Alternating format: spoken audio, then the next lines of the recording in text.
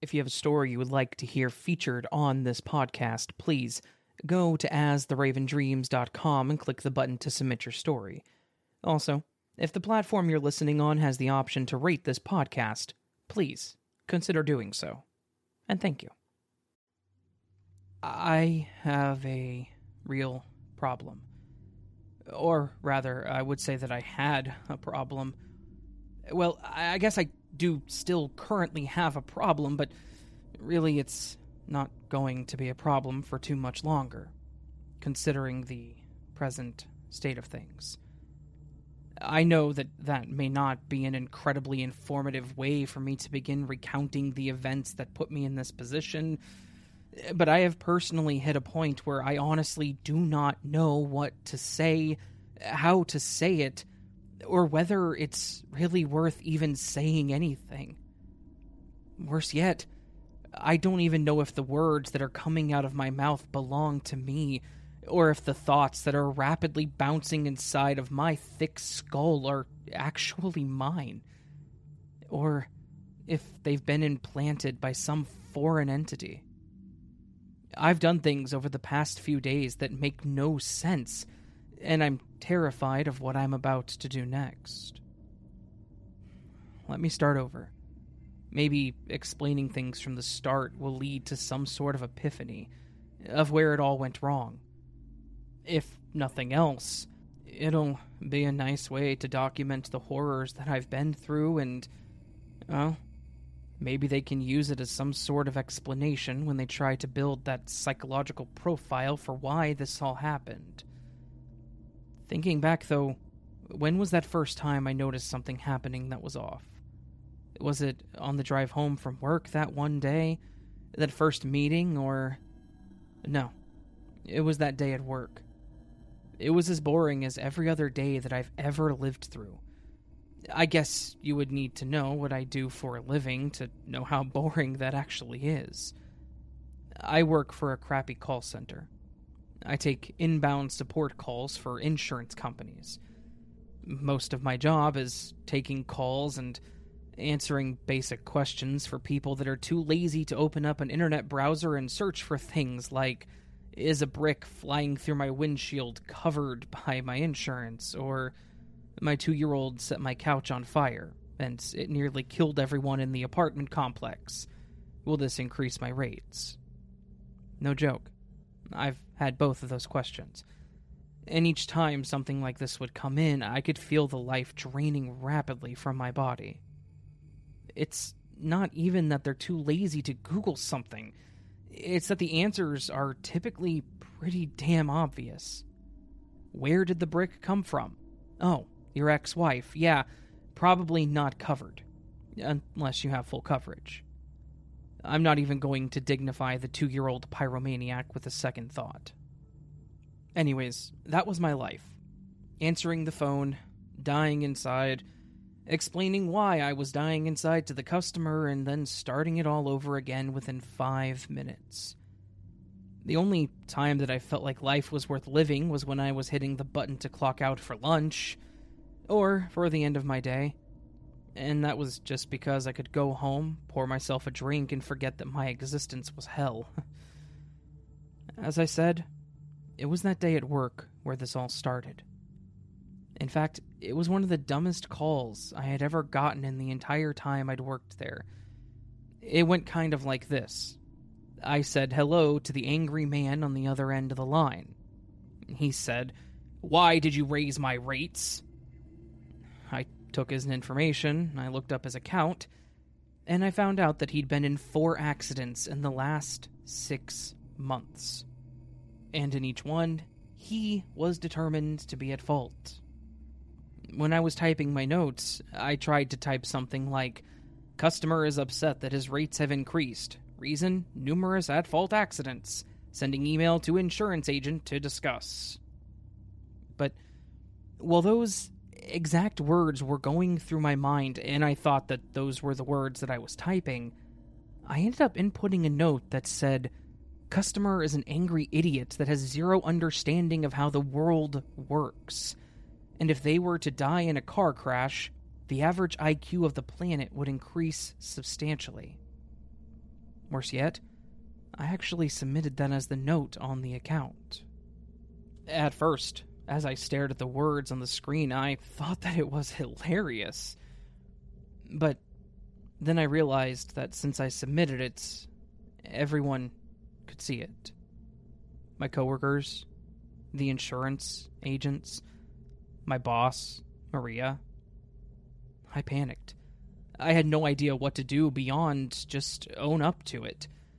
I immediately picked up my phone and dialed Maria's extension.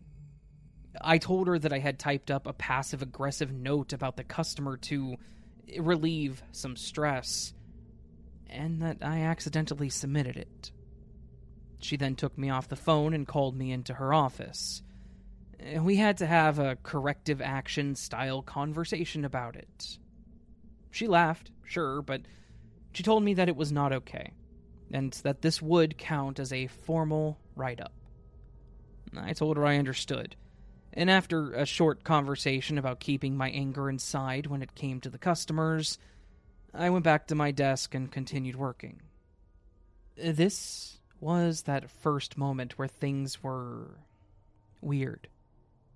I assumed that I had simply been thinking the words that I typed, and not what I wanted to type, and I somehow managed to just type the angry thoughts. Fortunately, it was correctable. She edited the notes to say what I wanted them to say. She documented that I had done something bad, and we moved on. Unfortunately, it wasn't the last time this happened. In fact, something similar happened the very next day. I was on a call, listening to the customer talk about how they had managed to accidentally break a sliding glass door with a chair. And in the middle of my response, the call went dead. I heard the whole thing just disconnect. I said hello multiple times to try and reestablish this conversation, but the call was definitely over. It wasn't until then that I realized my hand was on the base of my phone, holding the button to hang up the call. I was nothing short of confused, but again, I thought maybe I was just doing the things that I wanted to, subconsciously. And then it happened again. And again. By the fifth time I'd hung up on the customers, my manager had caught on to the fact that something was going on. My calls were ending abruptly, I was adding notes that the calls were disconnecting without a conclusion, and the customers were getting flagged in our system as callbacks, because they were calling back within the hour. If you've ever worked in a call center, you know all about that number tracking and how they watch you. So, Maria once again called me into her office, and she asked me what was going on. I tried to think of something, anything that would work in this scenario. Thankfully, I've always been a decent liar. I said that I thought the phone line to my receiver must be shorting out because the calls were sounding staticky on my end and then dropping. It was the one thing that they couldn't verify in their recordings because the calls would always sound clear on their systems. It was kind of like a get-out-of-jail-free card for this situation. And she bought it. She said she would have the support desk look at my workstation, but until then I was to move to a different desk. I agreed, and set up my workstation at that desk. It didn't get better. In fact, I saw it happening in real time. I watched as I was answering a customer's question. My hand lifted up off of my mouse, moved over to the receiver base, and my finger slammed down on the button to hang up. I watched this whole event play out with my own 2 eyes. My hand did all of this on its own. And no matter how my brain told it not to, it didn't matter. My hand followed through on the motion no matter how much I wanted to stop it. No matter how much I tried to stop it. I didn't even feel my arm move. I didn't feel my finger extend. And I didn't feel the sensation as my finger moved down to hit the button. It was as if someone else was pulling my arm up and manipulating my hand. As if someone else's brain was firing the synapses that told my arm to move and follow through on the motions. As soon as it happened, I threw my headset down and I pushed my chair back, just staring at my hand. I could feel my hand. I could move it, manipulate it, and do whatever I wanted to, but for that moment in time, it was like it wasn't mine. I moved it around, I wiggled my fingers, I grabbed my other hand to make sure everything was working, and it all was. At least it all was at that moment. Once again, I was at a loss. I had no idea what I needed to do to remedy this situation, but before I could come up with an answer, I noticed that I was already standing up and walking towards my boss's office. I hadn't planned on talking with her, but yet I was now standing in Maria's doorway and tapping on the door to get her attention. She very politely looked up at me and asked how she could help. I wanted to say something like, "I need to go to the doctor, I'm losing my mind." But instead, the words that came out were, "You know what, Maria? I have always wanted to tell you that you're an absolute dumbass. And I genuinely hope that on your way home from work, you flip your car a dozen times into a river and they never find your body." She sat there with a stone-cold look on her face, almost as if she half expected these words to come from me. She then smiled and said, "Anything else you want to tell me before you leave?" The best thing I could have said in this scenario was, "I am so sorry. I don't know what's gotten into me." The worst thing I could have said was, "As a matter of fact, there is. Your sense of style, it's nothing short of a pile of colorful vomit. And half of the office has been making comments about how much weight you've gained over the last month. You really should lay off the donuts. Also, you're even dumber than you look if you can't see that your husband has been sleeping with Sharon down in HR. They've literally done it in your office in the middle of the day. And numerous people here witnessed it. We just all hate you so much that we didn't actually want to say anything about it." I'll let you take a guess which one of those two things actually came out of my mouth, but I'll give you a hint by telling you that I became unemployed at that moment in time. I wish that it had ended there, but of course it didn't. On my way out the door, as I was being escorted out of the building by my manager and a few of the other higher-ups, I randomly stopped at Sharon's desk, and I yelled out, "The whole office knows that you're screwing half the guys that work here." And then I grabbed the photo of her and her husband off of her desk, and I threw it across the room. The security guys that were with my manager ended up having to grab my arms and literally throw me out of the building. Because no matter how much I wanted to leave, how much I wanted to stop causing a scene and doing what I was doing, I couldn't.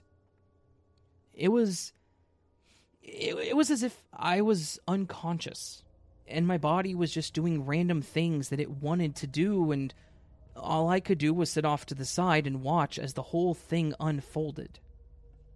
It was as if I had been possessed by some kind of evil spirit, and it was doing whatever the hell it thought was fun. I was simply the victim of circumstance. My life was being altered by something outside of my control, but it was using my body. After they threw me from the building and I had gotten into my car, I just kind of sat there and stared at the steering wheel.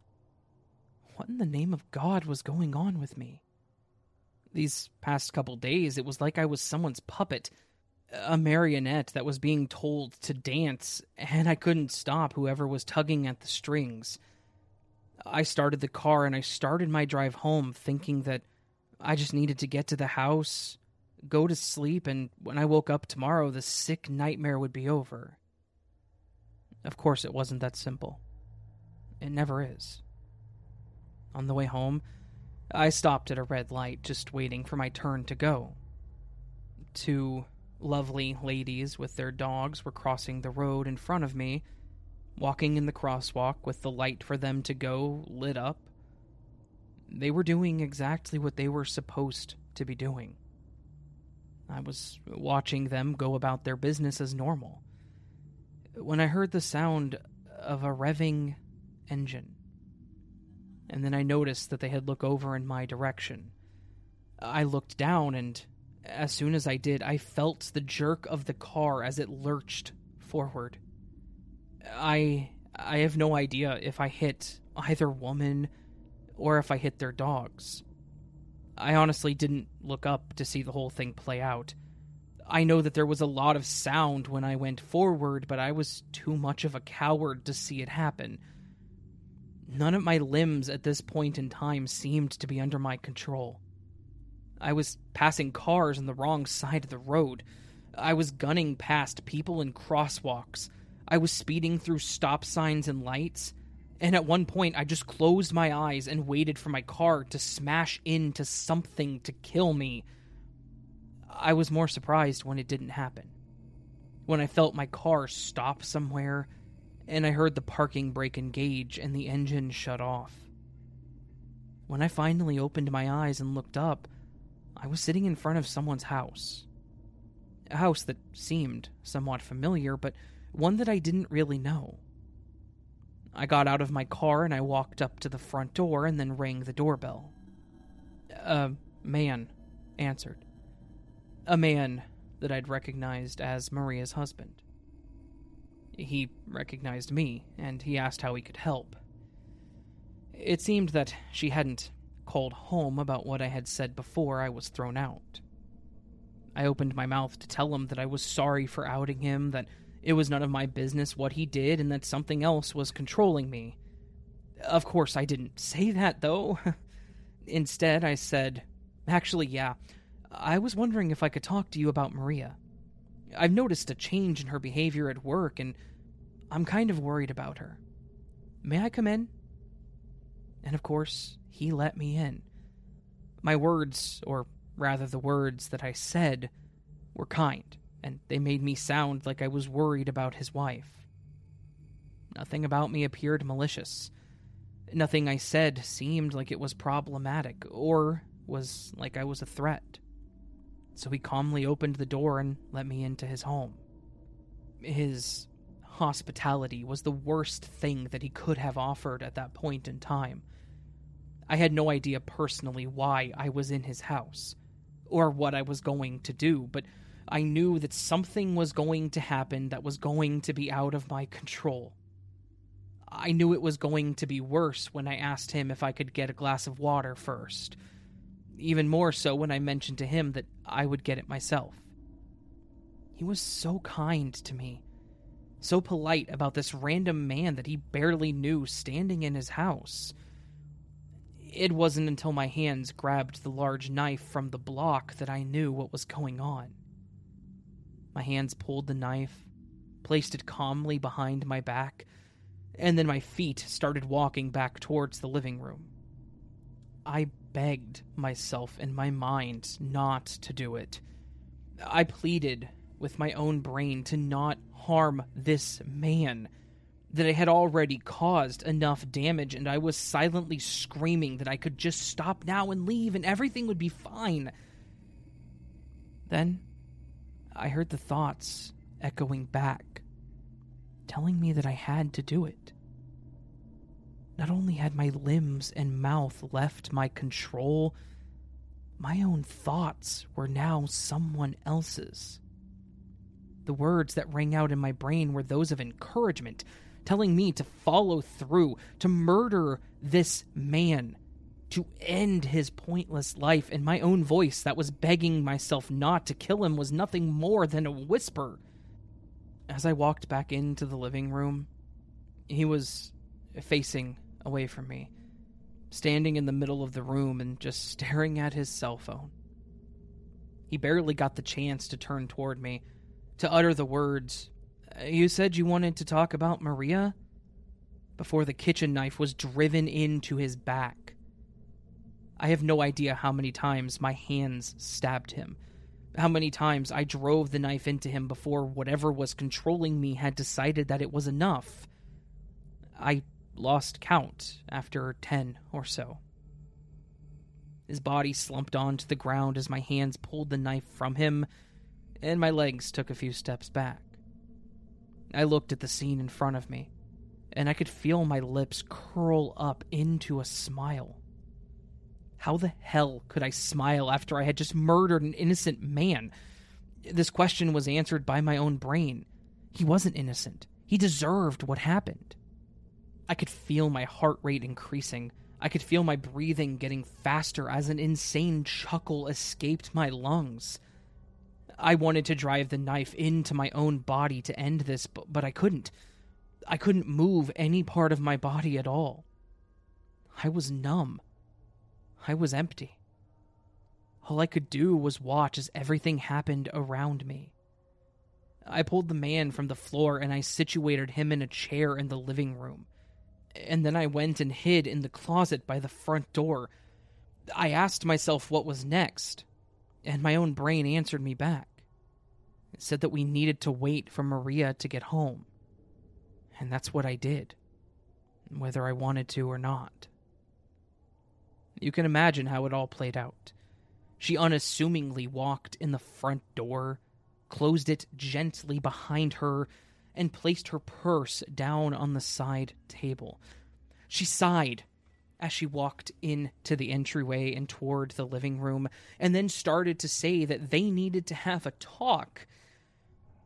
But I think at the end of this sentence she must have noticed the display that I had set up for her, because she let out a scream that caused my legs to spring into motion, that caused my hands to grab her throat, and that caused me to throw her down and squeeze until she was no longer breathing.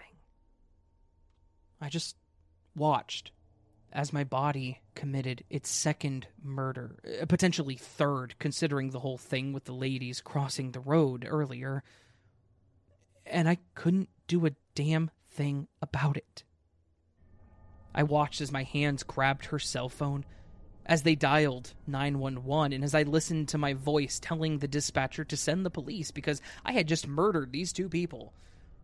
And then I walked over to the front door and I just stood there, leading me to where I am right now. I've been standing here for about 10 minutes, just staring at the front door and waiting, with a knife in my hand, waiting for the police to show up. I can't count the number of times I've tried to do anything to stop myself, but I know what's coming next. I have a weapon. I'd reported that I had just committed murder, and the police were coming. I know what my body is setting up to happen. Every second feels like it's passing in slow motion as the sirens get closer. Every breath is slow and meticulous, almost as if my breathing is automated. My eyes are blinking at the exact moments they need to stop the sweat from dripping into them. I can hear everything. I can see everything. And I'm sure that I'm about to feel every agonizing moment of my own death. And what's worse, I can't do a damn thing to stop it.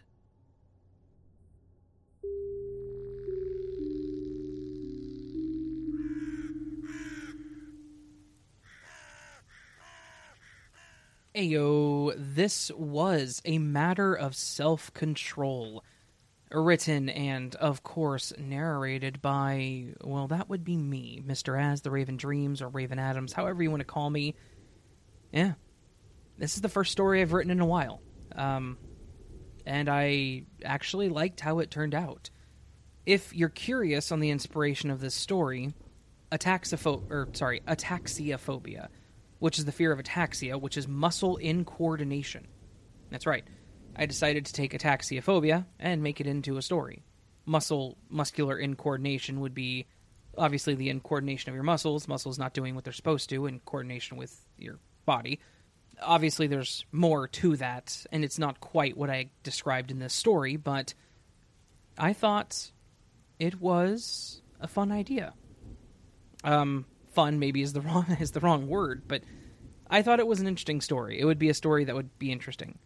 I didn't know where I was going from the start to the end, but I think that we hit a good point, and I think it was definitely a fun one. Again, fun being the wrong word. But Raven don't know the right word, so fun it be. Now, hopefully you all enjoyed this story. It's not too often I do original stories anymore. I just don't write them as much, and that's on me, but hopefully it was good. If you did, please do hit that thumbs up button. If you're new to the channel and liked what you heard, please consider hitting subscribe. I intend to once again start posting on this channel again, because I know I'm behind and I'm slacking. I'm sorry. Some things caused me to not want to post here, so won't get into that. Again, leave me a comment down below letting me know your thoughts, letting me know what you thought of the story, if I should write another story, if I should just stop writing altogether. It's your decision. Not really, but anyways. Hope you're all having a lovely day, and I hope that I do see you again, friends, on the next video. But until that happens, I hope you remember you're valid, you're loved, you're important, and you're the best you that you can be. No one should ever tell you otherwise. Don't let them. And until I see you again, my beautiful friend, sleep well.